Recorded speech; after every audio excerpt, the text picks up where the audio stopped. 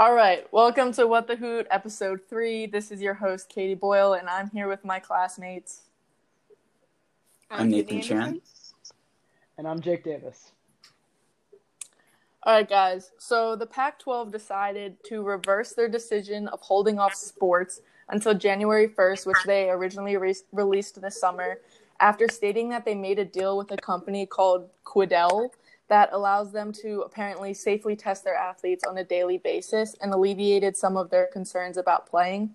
So the question that we're going to be discussing today is, did the Pac-12 make a mistake by making the decision to come back to football this fall?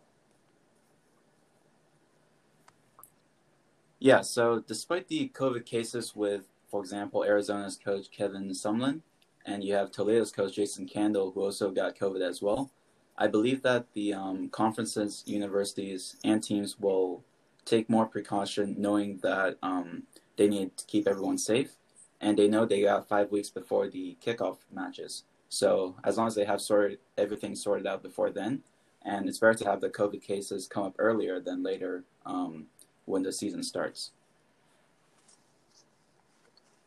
I'm going to kind of counter that and ask you a question following up, because you mentioned Arizona, but we had Georgia State last week, and they had a human error where they had false positives on the team that made them postpone their game. So even though the Pac-12 is saying that they're comfortable with the decision to come back because of the increased testing and the safety protocols, do you think that that element of human error should keep the level of concern elevated, or should we take the risk kind of and just see how it goes since it's early on? I mean, it kind of depends, but I'm sure you guys saw last week the Patriots, Kansas City Chiefs, and Tennessee Titans, they all had positive cases of COVID-19. So I think that despite those cases, Kansas City Chiefs and the Patriots were still able to postpone their game to Monday night tonight. So I think that as long as teams are able to follow protocol, things shouldn't blow up. Jake or Sydney, anything on that? Yeah, I mean, I'd rather have false positives if we are going to have human errors, just because a false negative would arguably be much worse in that you would play the game with a false negative and potentially have a breakout amongst both teams that played. A false positive, yeah, you postpone the game, but you definitely play next week, and the team you are going to play against plays next week, and it doesn't spread nearly as far as it might.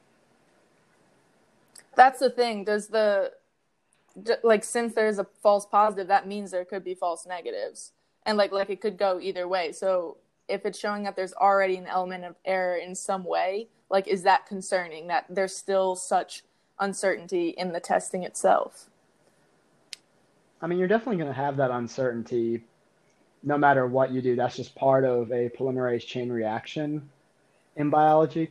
Sydney, what are your thoughts? Big words. I feel like testing being so uncertain is an even more reason why these conferences should have just stuck with their decision.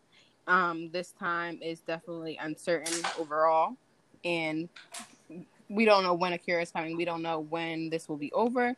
I don't think it'll be anytime soon.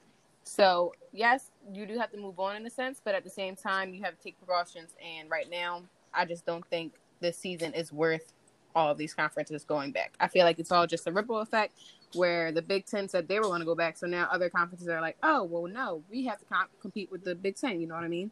It's just a little bit tricky. I mean, the Big Ten was kind of acting in response to the other Power Fives, the SEC, ACC, and Big 12 having their seasons. So the argument's kind of, if you can't be certain that the spring's going to be any better, why not have a fall season? Why not play the games with everyone else? Because the NFL is playing their games. The NHL just wrapped up their playoffs. The rest of college football, for the most part, is playing. So why wait till the spring? I think the problem there comes in because, we discussed in a previous podcast how the professional teams have the ability to make this super safe atmosphere, right? And that's something that you can make these protocols about what players can do during the day or academically, but they can't really control all of their outside lives. So there's that part of it. But I think my problem with the football teams kind of going back on their decision is that it's reversing the message that they were giving out in the first place. Because in the summer, they were saying this is super dangerous. Like, this is serious. We're not going to rush into it. We care about our players' safety. And here we are, like, a month and a half later, and they're reversing their statements. So then I guess my question to you, Jake, would be, do you think that it causes harm to the nation as a whole since they're changing their stance, saying that COVID isn't as big of a concern to them right now because of, yeah, they have the tests, but we just talked about the uncertainty that there is with that. So, like, do you think that there should be a united message that we need to take COVID seriously from, like, all organizations across the board, including college football, just so we can move on from this instead of trying to rush into it, even though we don't know if it's going to be better in the spring? I think in that regard, you'd have to look at just how the situation is changing, how it's so fluid. Because 2 months ago, when the Big Ten, when the Pac-12 were making these decisions, we had cases spiking in Florida, across the southern states, in the Midwest.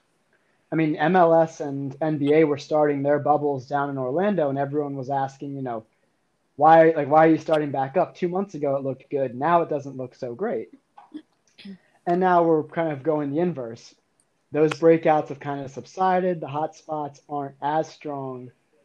I mean, yeah, they're a little bit stronger because we have students returning to campus, but the NFL's managed to get away with traveling around the country. The Eagles just played last night in San Francisco, and, they're not having any issues. So I think college football can get away with it. They can send that message that, we have to take it seriously. We have to be on guard and not make any stupid decisions. But we can also live, have some normalcy in our lives. We don't have to be in this full lockdown that we were in back in the spring. Yeah, I feel like my concern with that, though, still is, like, with that normalcy, like, even though they're doing everything they can in person, maybe to make it as safe as possible, like, the overall culture of what football is, like, it's a social thing. You want to watch a game with friends, you want to go to bars, and bars are opening up a little bit, and sure, you can hang out with your social circle, but then there's that, as Sydney said, that ripple effect, like the things that the colleges themselves can't control of those social settings. I think that's a part of it that, I mean, yeah, I think they're considering, but I think that's just a big concern, again, of as a nation. I think they shouldn't be rushing into it right now. Yeah. I also want to go back on that point of normalcy, quote unquote, only because I feel like as a society, we need to realize that we're never going back to how we were. It's never going to be completely normal.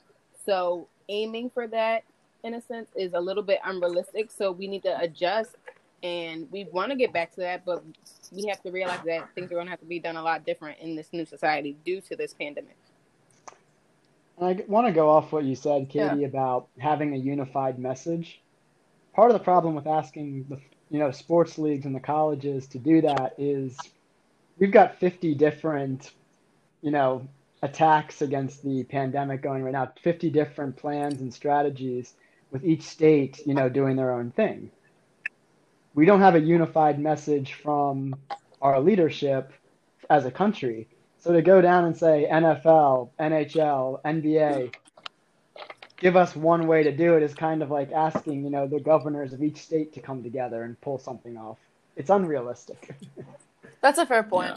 I was just going to say, if it is something that's higher than them, then why try and jump into it? Like, why start switching up your opinions and going back and forth on things when you can just take a step back, be like, we're going to get out of this for one season and then come into it. Like, why even throw yourself into the mix if it starts so much higher than them? I completely agree. Because you can't win, because you can shut down for a season, but your players want to play and your coaches want to play. So even your university, can't get its house in line.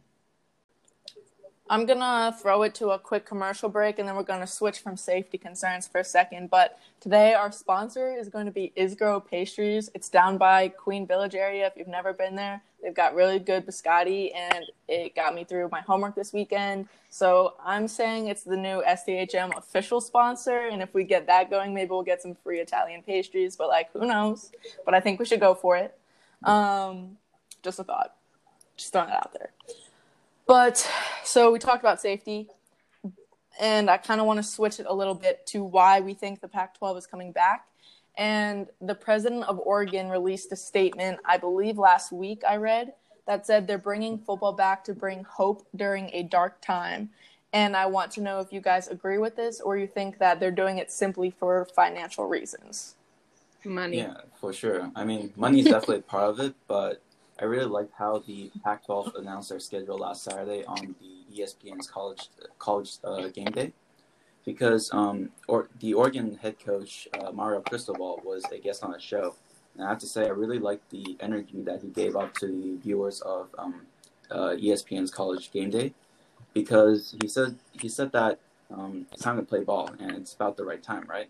And I agree with him. Everyone has been watching the NBA. Everyone has been watching the NFL return. And despite some issues, I feel like the college world has been watching these teams play the whole time. And now it's their time to play ball.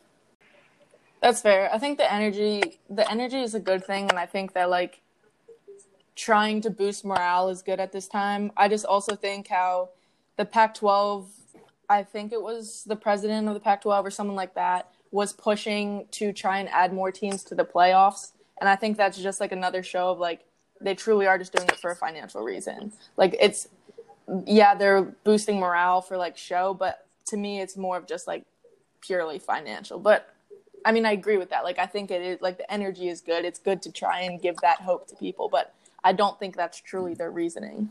Yeah, that's an interesting point. I feel like during the COVID time, a lot of the sports teams that have profited most are actually the top teams, whereas lower tier schools, they're actually suffering more. So by bringing college football back, you can actually provide more incentive, more financial support to these lower tier team schools. Yeah.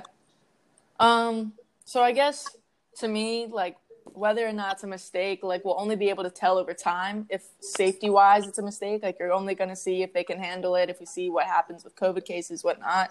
Because we'll have to let it play out for a couple weeks to see how it goes. But for me personally, I guess my final stance on it is that in the sense of kind of that message that I was talking about earlier and, like, for a nation as a whole, I think it was a mistake jumping back into a problem that is bigger than college football. That's my opinion. What are your guys' final thoughts on it? I completely agree with you, Katie. I feel like we aren't going to, quote unquote, learn our lesson until, God forbid, there's a death of a college athlete. So I feel like it was a mistake just to jump back into it. I feel like this season could have been sacrificed. There's always going to be college football. This one, sitting out one season is not going to kill anyone. But playing a season may, so... That's my thought. Yeah. Nathan? Interestingly enough, after hearing all of your thoughts, I do agree with you guys to a certain extent because, for example, like NBA and the NFL, they're in a controlled environment inside the bubble, so it's easier to do all the testing and social distance and keep away from everyone. But with the college football, they're in the college campus setting, and unless they're able to do a similar bubble approach like the NBA and NFL has done, then the cases could potentially blow up and cause the season to end right there. So I do think that if they do go for the college football season, they should take stricter protocols and follow policies to make sure everyone is safe. Jake Davis, final thoughts. Yeah, I mean, my thoughts are obviously biased by the fact that I coach, basically 4 to 10-year-olds in soccer right now. And we're not testing. We're doing as many precautions as we can, but the kids are going home to their families every day. So if we can pull it off with, preteen children, I don't see why the college teams can't pull it off with all of their athletic departments and other, facilities that they have. Fair. I guess if you're living in it, you got a little bit of a different point of view on it, so I see that. All right, well, interesting conversation, guys. I appreciate the contributions, and we will talk in the next one. See ya. Thank you, guys.